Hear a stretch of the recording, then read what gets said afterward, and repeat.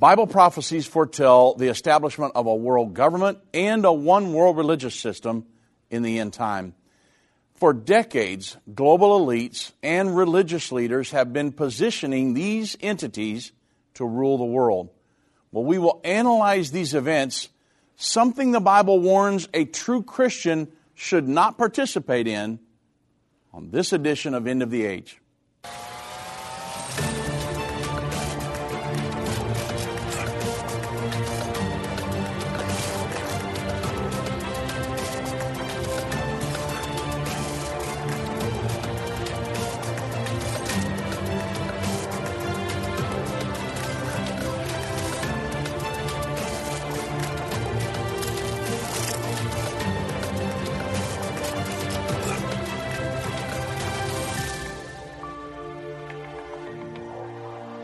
You're listening to an End of the Age replay.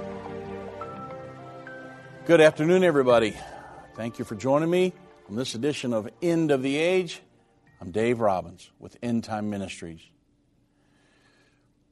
The Bible prophecy is given for many reasons. It really helps to build our faith in the Word of God, because I can use current events that are happening now that were prophesied about 2,000 to 2,500 years ago.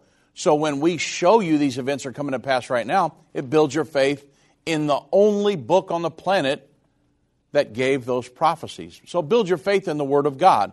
Then when we present the gospel and biblical foundational principles on how to live as a Christian, then you'll say, wow, I think these guys probably know what they're talking about. I probably need to line up to this book. So that's one reason. It also gives us timelines and things to follow, events to watch for, knowing how close we are to the second coming of Jesus Christ. Puts a sense of urgency in us. Hey, I need to probably prepare for that day. But it also kind of gives us a list of things that we cannot participate in the end time. Number one, I can't take the mark of the beast, because the Bible gives that says that there are consequences for that. There's actually, you take the mark of the beast, pledge allegiance to the Antichrist, there's eternal damnation as a reward for that. However, there's other things. The world government I don't want to participate in that. I don't want to be involved in the world army that comes down against Israel to battle of Armageddon. But my subject today, the world religion, that's something that a true Christian cannot participate in. A true Christian should never participate in ecumenism. All of these Protestant churches going back home to the mother Catholic Church. And I should never participate in any type of interfaithism, where all of these religions around the world are gathered under one umbrella, a belief system that, hey, there's many ways to heaven, and that there are, the pluralism of religions is willed by God, and I can call God Buddha and be a Buddhist, but yet I'll make it to heaven.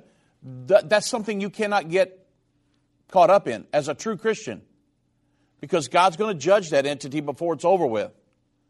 And there's only one way to be saved, and that's it. And so it's very important that you understand the prophecies of the Bible, because there are some warnings. Now, we don't teach prophecy as fear. We teach it as hope, faith, love, that let's prepare for the great revival that's coming in the near future, and then to get out of here when the Lord comes back. That's what we teach prophecy for. But we also have to talk about some of these things that you, as a Christian, cannot participate in. Okay, so the tablet. They published an article called, the title of the article, "The Pope Says That is a Refusal to Accept Vatican II is for church." And so what it's talking about here, and I'm going to get off into Vatican II here in just a little bit and tell you what all that was about. But Pope Francis has repeatedly stressed that the aim of his pontificate, the whole reason he's a pope, is the implementation of the council, Vatican Council II. Pope Francis said that the refusal to accept the reforms of the Second Vatican Council II for the Catholic Church is the major problem facing the Catholic Church today. People who did not want to adhere to the reforms that was implemented or the decrees that were given at Vatican II. Pope Francis, who he was speaking to, or during an interview with the editors of the European Jesuit journals, and he also spoke about Ukraine, and he warned that those seeking to roll back Vatican II reforms have gained a strong foothold in the United States. And he said that the current problem of the church is precisely the non-acceptance of the Vatican Council, and restorationism has come to gag the council. The number of groups of restorers, for example, in the United States, there are many, and that is very significant. So Francis has, according to the article, Francis has little time. He's very impatient with the opponents of Vatican II. He has repeatedly stressed that the aim of his pontificate is the implementation of the council and its edicts, and that those who reject it, here it is, do not stand with the church. Now imagine being a Catholic individual who did not like the reforms of Vatican II, and then the Pope says, you don't stand with the church if you're not for Vatican II. And so think of that position. Those who do not stand with the Vatican II do not stand with the church. The article says over the last 9 years, the Jesuit Pope has faced strong opposition to his pontificate, mainly from groups in the United States, Europe, and Latin America. And they discuss the loosening of his rules, allowing for divorced and remarried to receive communion, and his focus on issues such as the environment and the plight of the refugees, his refusal to follow the monarchical model of the papacy. And liturgical traditionalists remain incensed by his restrictions on the old rite. There are many people who do not like the reforms of the church, Catholics, that do not like the reforms of Vatican II. And I'll explain to you that in great detail here in just a moment. The church saying that, hey, we need to have dialogue with other religions, and we need to have dialogue with the Protestant daughters that have broke off of the Catholic Church over time. I'll give you a better explanation here after the break. But folks, we're talking about, and this is leading to, the prophesied one world religion. Revelation 13 is devoted specifically to end time events. Verses 1 through 8 describe the one world government. 11 through 14 focus on the one world religion along with the false prophet. And then 16 through 18, talking about the mark of the beast. They outline the Antichrist global economic sanctioning system in the end time. And so it's all leading us towards the master plan of the dragon. The Bible says the dragon, or Satan, gives this entity its seat, power, and its great authority. This is where they get their authority from. The world religion and the world government is from Satan himself. And we'll talk about it more on the other side of the break. Satan and the elites of this world don't want you to understand the timeline leading to the second coming of Jesus. You can pinpoint where we are in the end time, understand how you fit in, and be filled with hope in God's plan by watching The Future According to Bible Prophecy. Go to endtime.com/future or call 800-END-TIME. That's 800-363-8463. Move Mountains with Irvin Baxter. This book by Irvin's grandson provides 30 days of devotion that will enhance your relationship with God and others. Authentic illustrations from early morning devotions at End Time will help you find your purpose and eliminate fears. Commit to taking this 30-day journey and experience real life change. Get your book for only $14.99. Call 1-800-363-8463 or go to endtime.com/move. Hi, I'm Judy Baxter. When Irvin and I got married, we didn't realize that our calling would be a prophetic ministry. Since we started End Time Ministries, there have been many times we weren't sure how we would pay the bills. but God has always provided. We started with a magazine, then went on radio and TV, and now we have the Jerusalem Prophecy College in Israel and online and End of the Age Plus. The mission has always been to reach people with the gospel of Jesus Christ and the end-time message. Through the years, my husband would say, we will see revival like never before in the last days. We are living in the end time now. Thank you for walking this journey with us and continuing in prayer. You are a part of the team. Thank you for your generous support. It is necessary for God's purpose.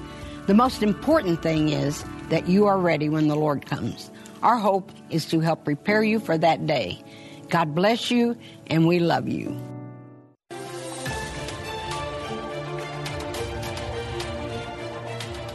You're listening to an End of the Age replay.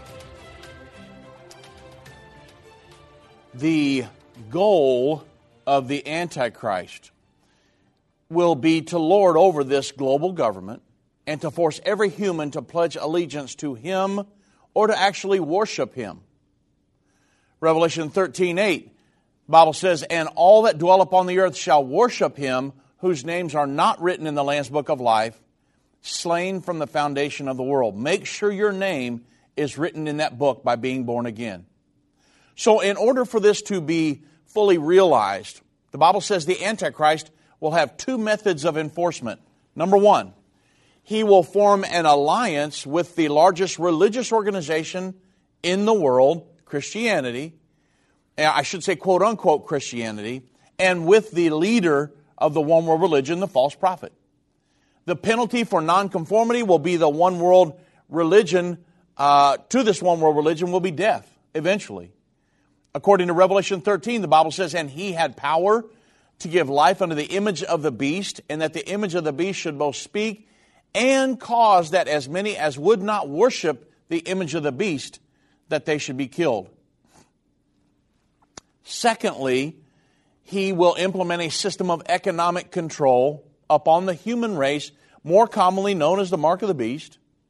And those who will not participate in this system will not be able to buy or sell or function in society, and it's going to make it so they can't function in society at all. It's going to be very, very, very difficult to economically sanction an individual.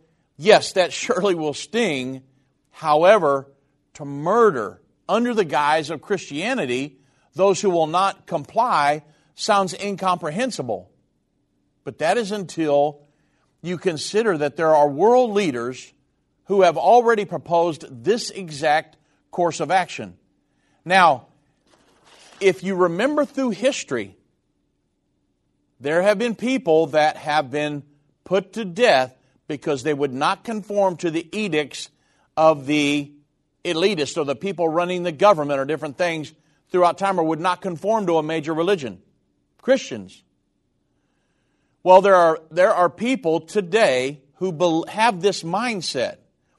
You remember the book Perestroika by Gorbachev?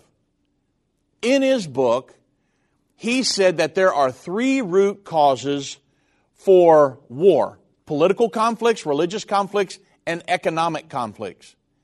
And his offered solution was one world government, a global religious system, and a global economy. Well, unbeknownst to him, he proposed exactly what the Bible prophesies is going to happen in Revelation 13. On page 231 of his book, Mr. Gorbachev put together an all-embracing system of international security. And item number 4, II, of this list states that we must extirpate all genocide, apartheid, and religious exclusiveness. Now, to extirpate means to kill off. And therefore, in his book Perestroika, Mr. Gorbachev said that we must kill off or abolish all religious exclusive individuals. Now, individuals are considered religiously exclusive if they believe their religion is the only religion through which people can be saved. For example, Jesus Christ said, except you believe that I am the Messiah, you'll die in your sins. That's John 8:24. Well, according to Gorbachev and his cronies, This would be considered religious exclusiveness. Also, the Scriptures tell us, neither is there salvation in any other, for there is none other name under heaven given among men whereby we must be saved. That's Acts 4:12. So these types of belief would be considered extreme religious exclusiveness by the one world religion crowd. And this is why a true Christian you could never align yourself up with these interfaithism, because they believe there are many ways to heaven. The teachings of Jesus would definitely be religiously exclusive. He said, I am the door to the sheepfold, and anybody that comes up any other way, the same is a thief and a robber. That's John 10:1.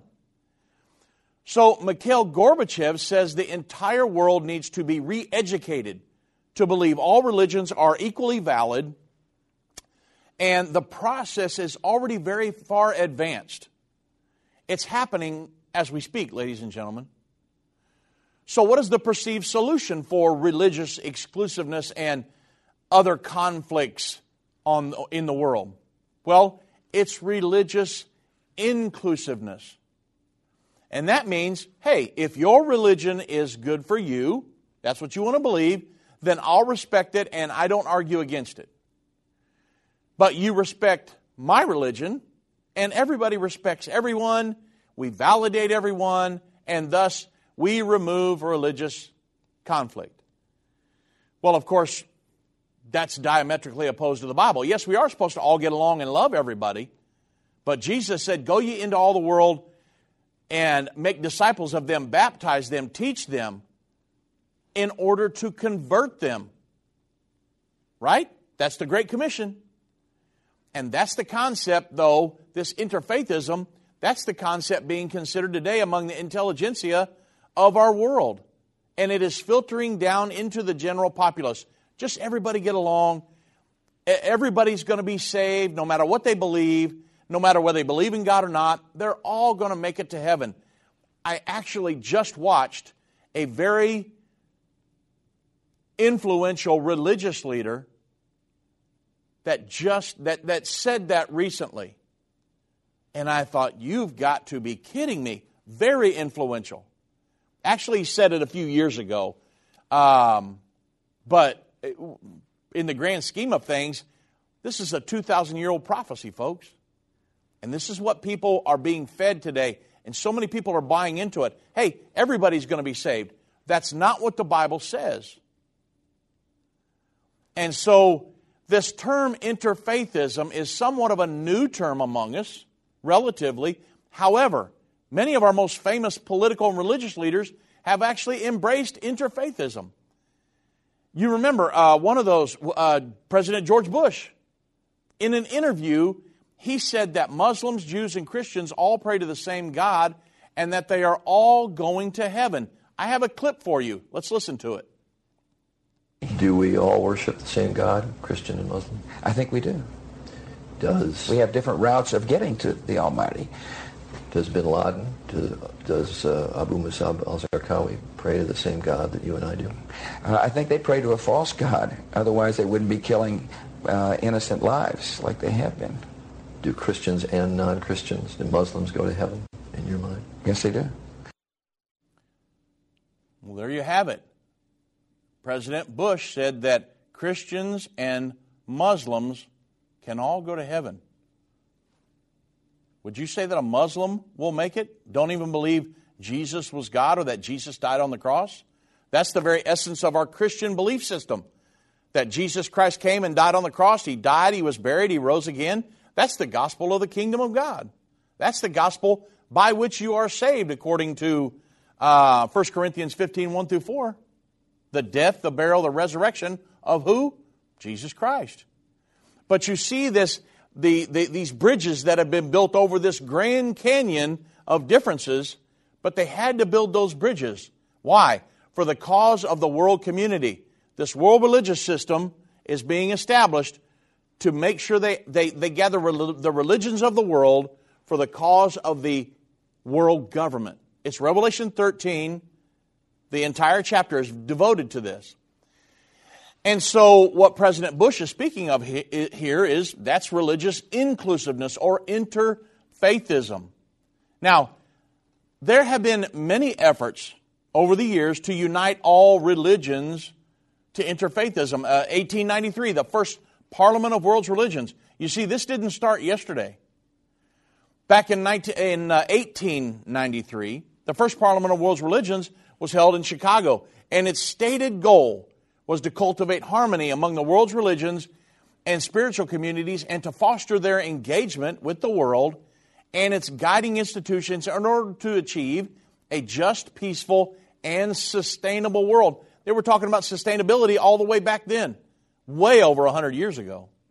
And actually, it was way ahead of its time because not much happened on interfaithism for about the next 80 years or so.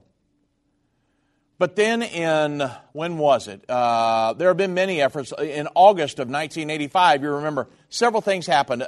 Different religious gatherings of Jews, Christians, Muslims. In August of 1985, Pope John Paul II visited Morocco, you remember. And Pope John Paul II, when he visited Morocco at the invitation of King Hassan II, and he became the first pope to visit an officially Islamic country at the invitation of its religious leader. And there at the historic meeting with thousands of Muslim youth in Casablanca Stadium, he said that we believe in the same God, the one God, the living God. We, both Christians and Muslims. The Pope actually made that statement. But I told you that Muslims don't even believe Jesus was God. I mean, do Christians and Muslims believe in the same God? I'm asking you, do you believe that? No, absolutely not. Again, Christians believe Jesus is God and that He died on the cross for all humanity. Muslims do not believe Jesus is God and deny that He died on the cross. Could you say that individual would be saved? I can't. You say, well, wow, that's a bold statement. I understand. But the fact of the matter is, we got to teach the Bible, folks. So now interfaithists were taking huge leaps of blind faith. I mean, this continued in 86 when Pope John Paul II convened the World Day of Prayer. Pope John Paul was convinced that prayer could bring believers together, an idea that inspired the 86th World Day of Prayer in, where was that? Assisi, Italy. And this was an unprecedented gathering at the Pope's invitation. It drew leaders of Jews, Buddhists, Shintoists, Muslims, Zoroastrians, Hindus, Unitarians, traditional African and Native American religions, and many others together under the roof of the Basilica of St. Francis. And they all prayed side by side, Catholics, Orthodox, Protestant leaders, for what? World peace. You say, well, Dave, that's no big deal. They're just gathering to pray for world peace. Oh, folks, there's so much more to it than that. If you understand the goal and why all of this was put together, in 93, the Parliament of World's Religions was held in Chicago again on the 100th anniversary of the first Parliament of World's Religions. And at that meeting, Catholics, Protestants, Hindus, Jews, Muslims, Sikhs, Astorians, Wiccans, which are witches. I mean, they want everybody on board with this. Indigenous people, and many other were in attendance. And at this meeting, this is the goal of all of this interfaithism, folks. At that meeting in 1993 in Chicago, a global ethic was adopted, a global belief system. It was authored by eminent Catholic theologian Hans Küng. And a global ethic, again, it's a global belief statement. The essence of the global ethic can be captured in 3 quotes from the document. Number 1, it said that we affirm that a common set of core values is found in the teachings of the religions and that these form the basis for a global ethic that all religions can agree upon. Because prior to that, most of them didn't even talk to each other because they thought, well, hey, we believe that we're the only ones that have the plan of salvation. We believe we're the only ones, okay? And so they didn't even really, there was no dialogue. Also, this global ethics said that there already exist ancient guidelines for human behavior, which are found in the teachings of the religions of the world, and which are the condition for a sustainable, here it is, world order. We want to gather these religions together and to get them to advocate for the world governing system. And then then Hans Kung put together, and it says, we must sink our narrow differences for the cause of the world community. There it is, the world government, practicing a culture of solidarity and relatedness. Now, think about that. Sink our narrow differences between the religions. Narrow differences such as, was Jesus God or was he not? Was he the Messiah that we have been looking for or was he not? Was Jesus crucified on the cross or was he not? Narrow differences, folks. Or is Allah God? Or is Jehovah God? Or is Brahma God? Narrow differences? I mean, that's what they said in the global ethic. Why? So the internationalist can realize the dream of a world community or a world government. And this is the thinking that drives interfaithism. Again, these are things that you absolutely, as a Christian, a true Christian, you absolutely cannot be a part of that in the end time. Because it's not based on the truth, and they're basically telling people that, hey, you can be saved when they will not be. What a travesty. And God's not pleased with that. So that brings us to the ultimate goal of interfaithism. Interfaithism actually realizes there are two major religions on the earth, Islam and Christianity. Islam claims about, 1.57 billion followers, which is about 23% of the world's population.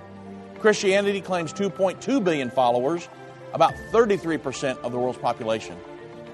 Now, together, Islam and Christianity, you've got 56+% of the world's population. If you're going to start a world religion, that's where you're going to start, right? And so we'll talk about it more when we get back. Whether it's a global pandemic, threat of war, or floundering economies, end-time events are happening around the world every day. How can you have peace in a world of such great uncertainty? With the End Time Magazine subscription, you can gain a deeper understanding of current events and its prophesied repercussions. End Time Magazine's exclusive content and prophetic insight allows you to understand where we are in the end time. It will give you peace when horrific news and events happen. When you subscribe today to End Time Magazine for 12 months for just $19.99, you can have hope for the future because you will understand what the Bible says about the time we are living in. You'll get access to exclusive articles like the Prophesied American-Israeli Alliance, End Time Do's and Don'ts, and Could School Choice Save America? Subscribe for you or a friend right now. Go to endtime.com or call 1-800-END-TIME. That's 1-800-END-TIME. Symbols and prophecies within the book of Revelation have perplexed Christians and unbelievers around the world. In his final work, Revelation, The Unveiling of Jesus Christ Part 2, the late Irvin Baxter unlocks the mystery of the book of Revelation with in-depth analysis and commentary like you've never heard before. These comprehensive study tools, available for $299, will deepen your biblical understanding. Don't miss this special offer. Call 1-800-END-TIME or go to endtime.com. If your station only carries the first 30 minutes of End of the Age, go to endtime.com and click the watch button to continue today's broadcast. You can also finish up later by clicking the archive button.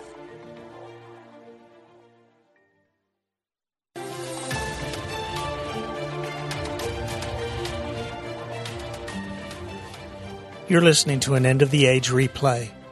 Now, the interfaith movement says that if these two religions, Christians and Muslims, could form an alliance together, then they could bring the entire world together, the religions of the world. So with the goal of the world government in mind, interfaithism is the mechanism being used by the global elite to unite all the religions of the world. Doesn't matter what you worship, that's irrelevant to them because they've got a goal of this world government in mind. Whether you worship the sun, the moon, the stars, you worship thousands of gods, they absolutely could care less. Now, I remember when Mr. Robert Mueller, He was an assistant secretary general. He proposed the United Nations of Religions.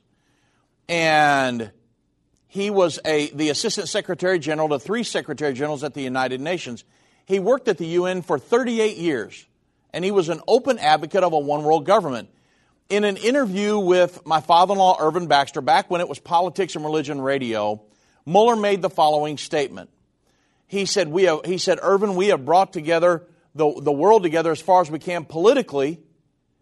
And he claimed that to bring about a true world government, the world must be brought together spiritually. And then he said, we need a United Nations of religions. The political leaders meet together every day at the United Nations, and they talk together about the political aspects of it. But this has produced a consensus of opinions so that we actually have a world community, which for the most part speaks with a common voice. But then he said the religious leaders, they won't even speak to one another most of the time, so we need a United Nations of religions. What is he trying to create? A world governing body. So the unification of the world's religions cannot be complete unless Christianity, and I say that loosely, I mean everybody that goes to a church and considers themselves a Christian, as a whole is along for the ride. Consequently, the almost 500-year-old rift between Catholics and Protestants that started back in the 1517 at the Reformation, they believe that has to be mended, right? So under this,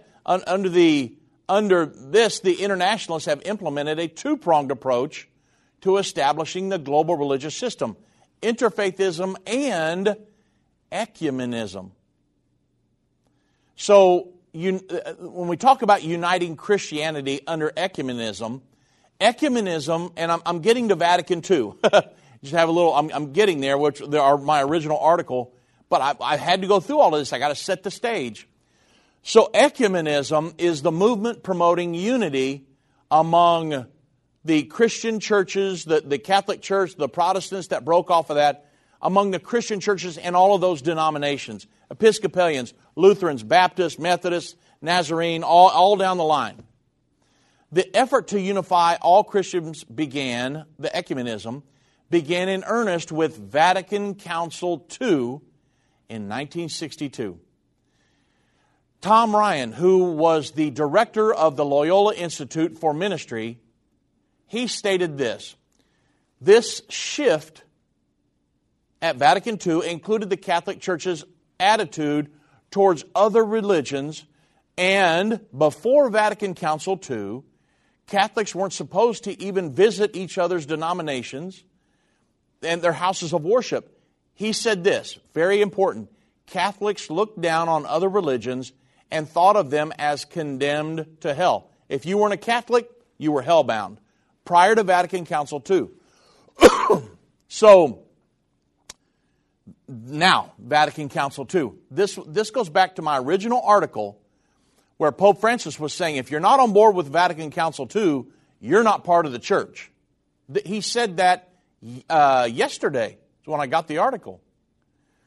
So, Vatican Council II. From Vatican Council II, called by Pope John the 23rd, the Roman Catholic Church issued the call for all of her departed daughters, speaking of the Protestants, to come home. From the Reformation, everybody that broke off the Catholic Church all the way down the line, they issued a call. Hey, we need to unite.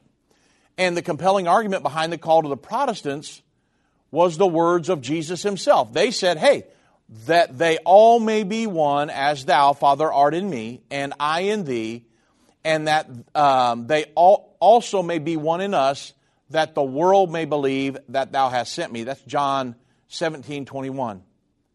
And then John 13:35. By this shall all men know that ye are my disciples, if you have love one for another.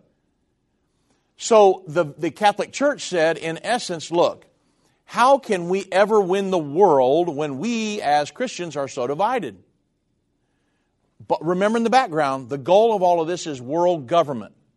Okay? You got to keep that in mind. So, there was a powerful appeal to this argument. After all, who would not want all Christians to be united together. Well, hence Pope Francis's position earlier in the article that I read, those who do not stand with the Vatican Council II do not stand with the Catholic Church. He's dealing with a lot of people in the Catholic Church that do not adhere to Vatican Council II. And Pope Francis said, hey, this is the reason for my pontificate, is I am promoting Vatican Council II and the decrees that came from that. Pope Francis's position is that if you are not on board with the ecumenical and interfaith movements set forth at Vatican Council II, you're not part of the church. And he is incensed because liturgical traditionalists within the Catholic Church do not want to abide by the changes set forth from Vatican Council II. Well, that's not all. There is a real problem with the ecumenical movement. The unity is not based on the truth, it's based on compromise. The fatal flaw with the ecumenical movement from the outset was that this call to unity was based on compromise rather than the truth.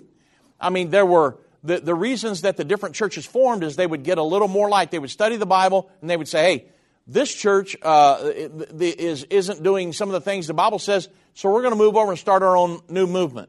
And then some people would break off of them, and some people would break off of them. And that's how you got all the different religions today, the Protestant religions. Well, the problem is that some of their long-held beliefs that originally broke them away from the other religion and those biblical truths that our religious forefathers, back in the book of Acts, that they had worked and died for, were cast aside like so much obsolete baggage. They were all joining in unification of this belief system, but they were pushing the doctrines under the rug. And if the call for unity had been based on truth, Christians could have just come together and prayerfully sought out the truths around which they should unify. And they could have said, look, let's pray and study until we know what the Bible actually teaches. And then we could have had a true Christian rebirth and revival. That's not what happened.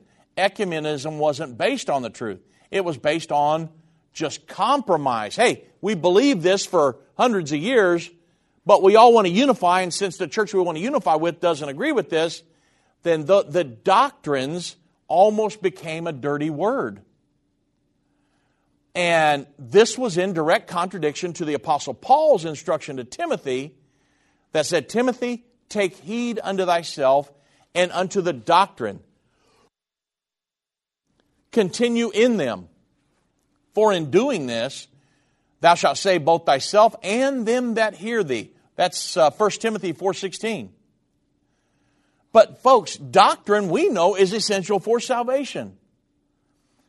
Paul taught Timothy that doctrine was essential for salvation, but in the ecumenical movement, doctrine became the blockade to everybody unifying, unless they were willing to compromise some of those long-held doctrines that had led them into their current position.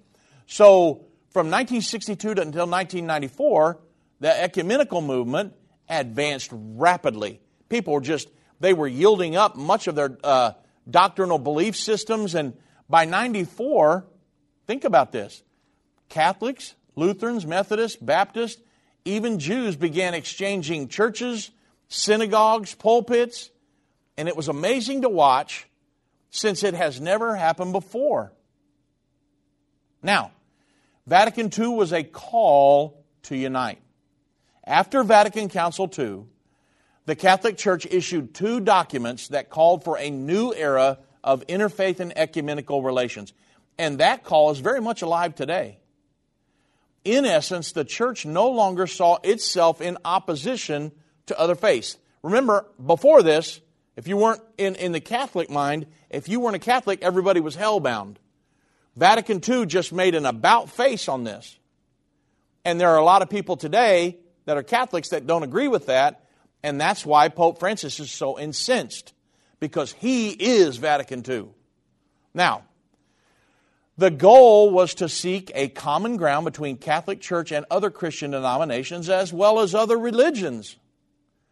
The first document from Vatican II, Unitatis Redingratio, the Decree on Ecumenism, that was 1964, issued a call for the unity of all Christian churches. The Catholic Church's dialogue with the daughters, the Protestant daughters that had broken away. The second decree was Nostra Aetate, the declaration on the relation of the Church, the Catholic Church, to non-Christian religions. That was in 1965. For the first time, it encouraged interreligious dialogue with the Catholic Church and other religions, not necessarily Protestants, but Buddhists and Zoroastrians and all kinds of religions. So as I previously stated,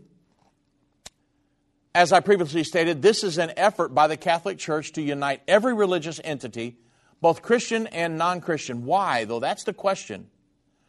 The goal isn't to bring Protestants and those other religions to salvation.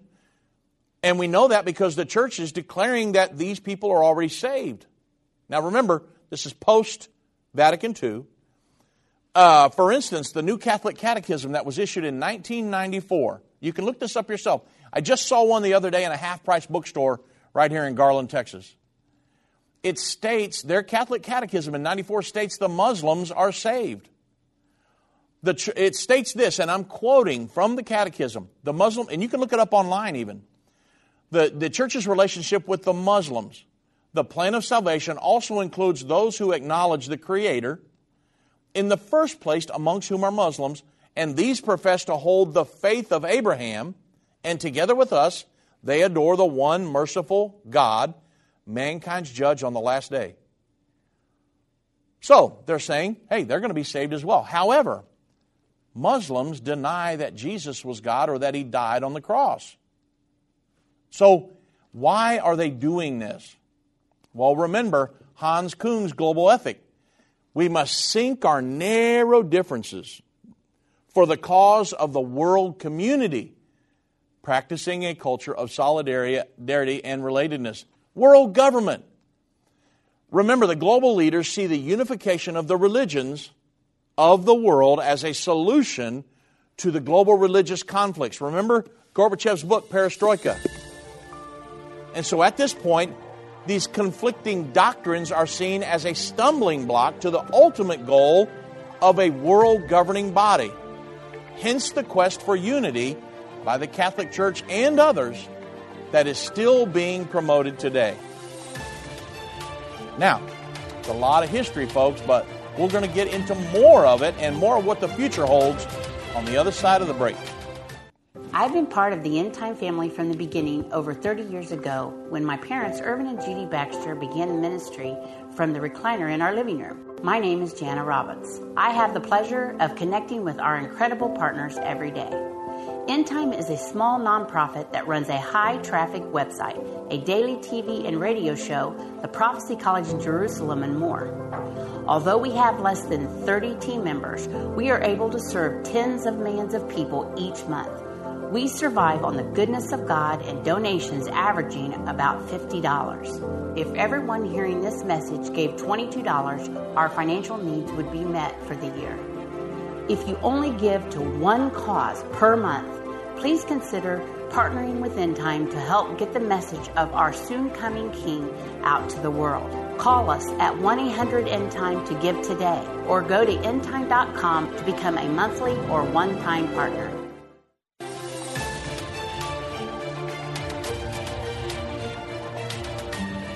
You're listening to an End of the Age replay.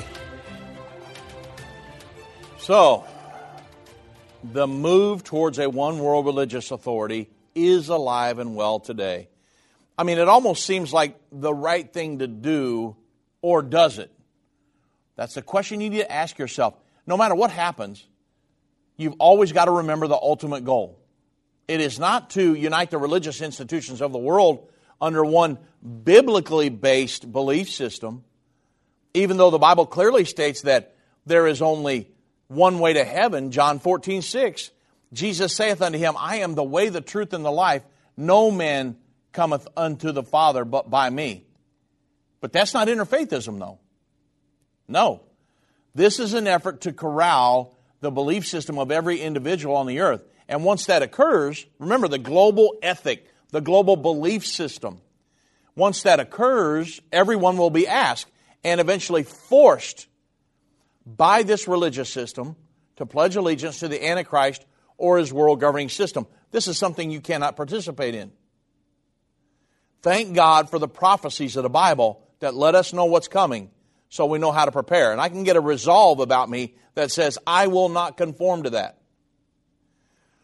So the one world religion, it calls for a one world government. I mean, with the goal of a one world government in mind, it's easy to see why a call to unite all the religions of the world was issued decades ago. Global elitists realized early on that a global economic system could be imposed on the world's citizens through federal banks, identification numbering systems, but that religious values controlled the mind, the very mind, soul, and spirit of billions of people. And therefore, the world's religions must somehow be unified under one global religious authority that will align itself along with its followers to the one world government. They've got to get control of your mind. That's the goal. And with the information, or I should say with the formation of the Parliament of World Religions originally, and now the interfaith and ecumenical efforts by the Catholic Church since Vatican II and others, it is clear to see the intentions of the global elite. They want to unite all the religions of the world under the leadership of the Catholic Church, which has repeatedly issued calls for a one world government. Since Vatican II, every pope has called for a world governing body, including Pope Francis. You can read the last portion of his encyclical Laudato Si. He calls for a world governing body to manage the quote-unquote chaos in the world. Now, let's talk about the future of a one world religion. This is something we've got to be watching for. The alignment of a one world religion with a global governing authority is exactly what the Bible prophesies will occur in just the very near future. It's happening now, but the Antichrist will eventually usurp authority over a world government, the false prophet over this world government, or the world religion. So it is the very union of politics and religion that the Antichrist and false prophet will hail from. And with that said, though, how will Bible-believing Christians recognize it to ensure that they never pledge allegiance to such a system in any way, shape, or form? Well, remember the alliance of these two beasts in Revelation 13. Revelation provides us with two specific snapshots of the world during the final 3.5 years preceding the Battle of Armageddon and the second coming. Revelation 13 depicts two beasts in alliance together. The first beast represents the one world government, the Antichrist, and the second beast portrays the one world religion led by the false prophet.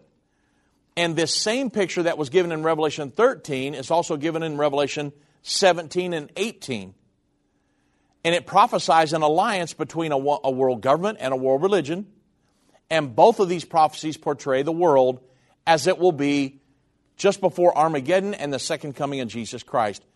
And it's very important for all of us who live in the end time to understand the role of the one world religion. It's not going to be the true religion, but a false religion. So it is as if there is a warning coming from God here. And it's so important that out of the 22 chapters of the book of Revelation, God devoted 3 whole chapters to the one world religious system and the destruction thereof. I mean, the Bible prophesies that most people, even many churchgoers, will become part of this one world religious system. The Bible says, all that dwell upon the earth shall worship him, whose names are not written in the Lamb's book of life, slain from the foundation of the world. That's a very key scripture. Everyone whose name is not found written in the book. Revelation 13:8. The Bible's very clear that in the end time, there will be those that... I'm going to go over this real slow. The Bible's very clear that in the end time there will be those that will think they are saved, but they're not. What a dangerous position to be in. But I don't want to go into the arms of this world religious system that say, everybody's saved, but I'm really not. Matthew 7, verses 21 through 23. The Bible says, not everyone that saith unto me, Lord, Lord, shall enter into the kingdom of heaven, but he that doeth the will of my Father which is in heaven. Many will say to me in that day, Lord, Lord, have we not prophesied in thy name, and in thy name cast out devils, and in thy name done many wonderful works?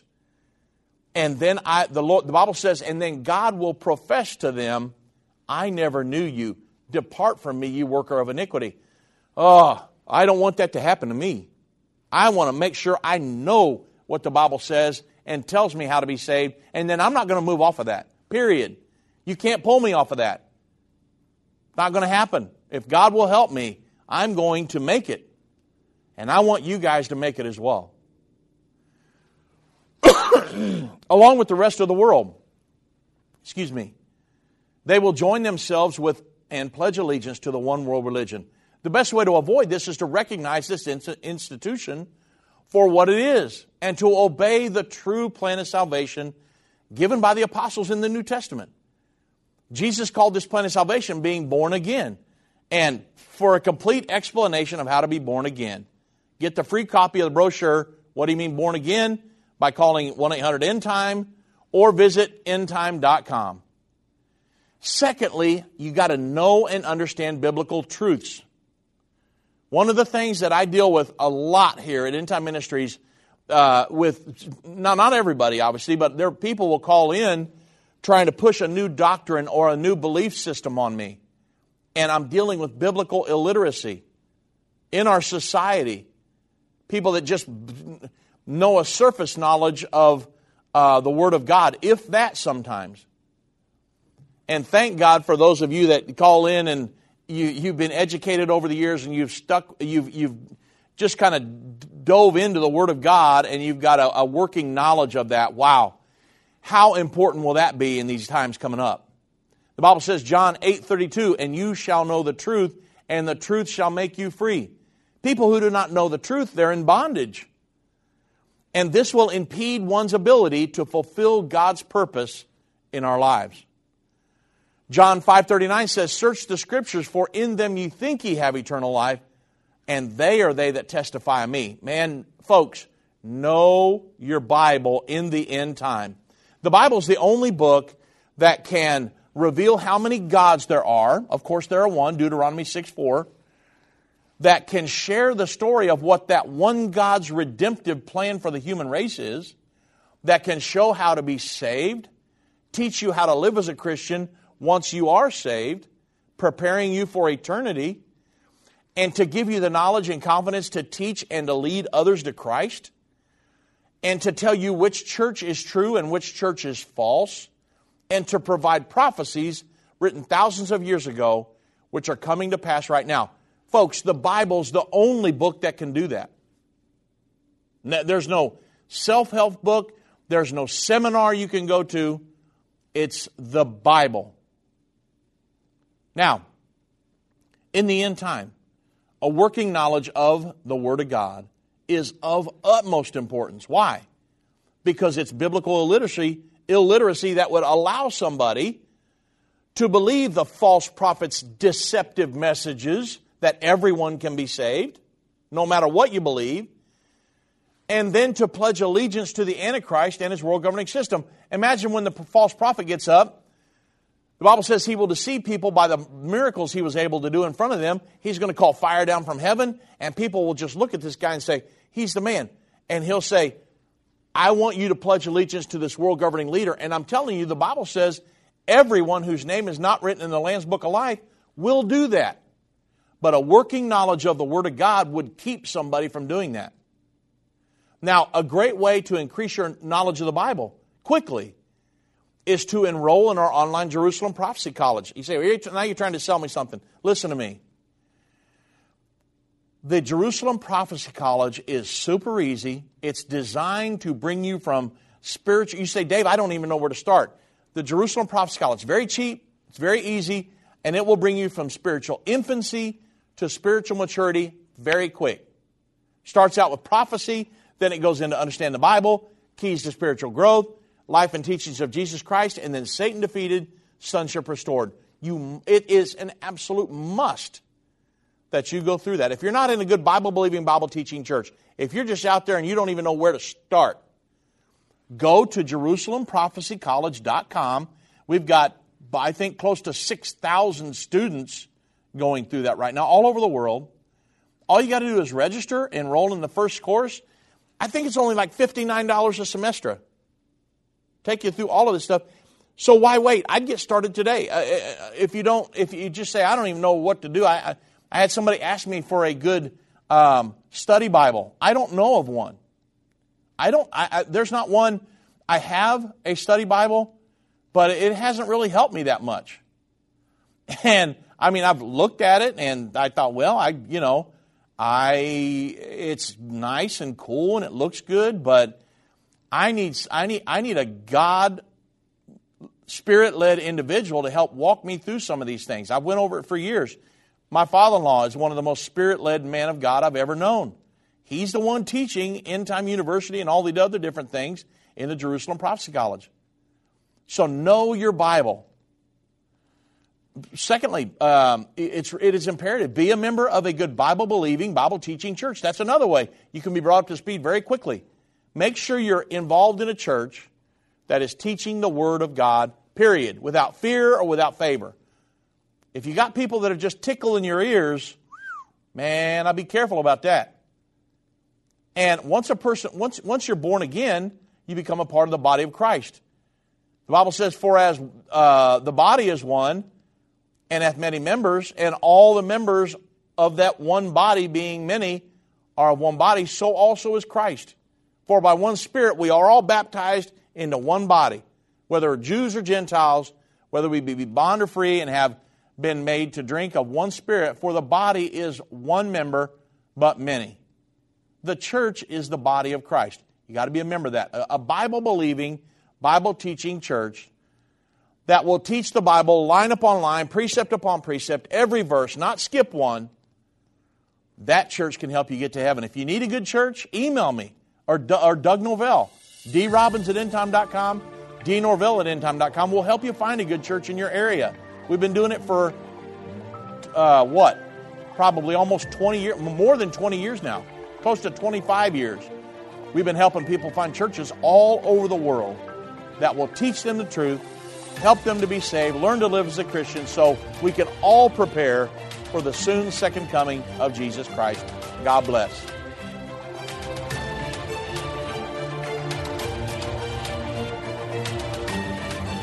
This has been End of the Age, brought to you by the faithful partners of End Time Ministries. If you're not currently a partner with End Time Ministries, or if you would like more information, we invite you to call us at 1-800-END-TIME. That's 1-800-363-8463, or visit us online at endtime.com.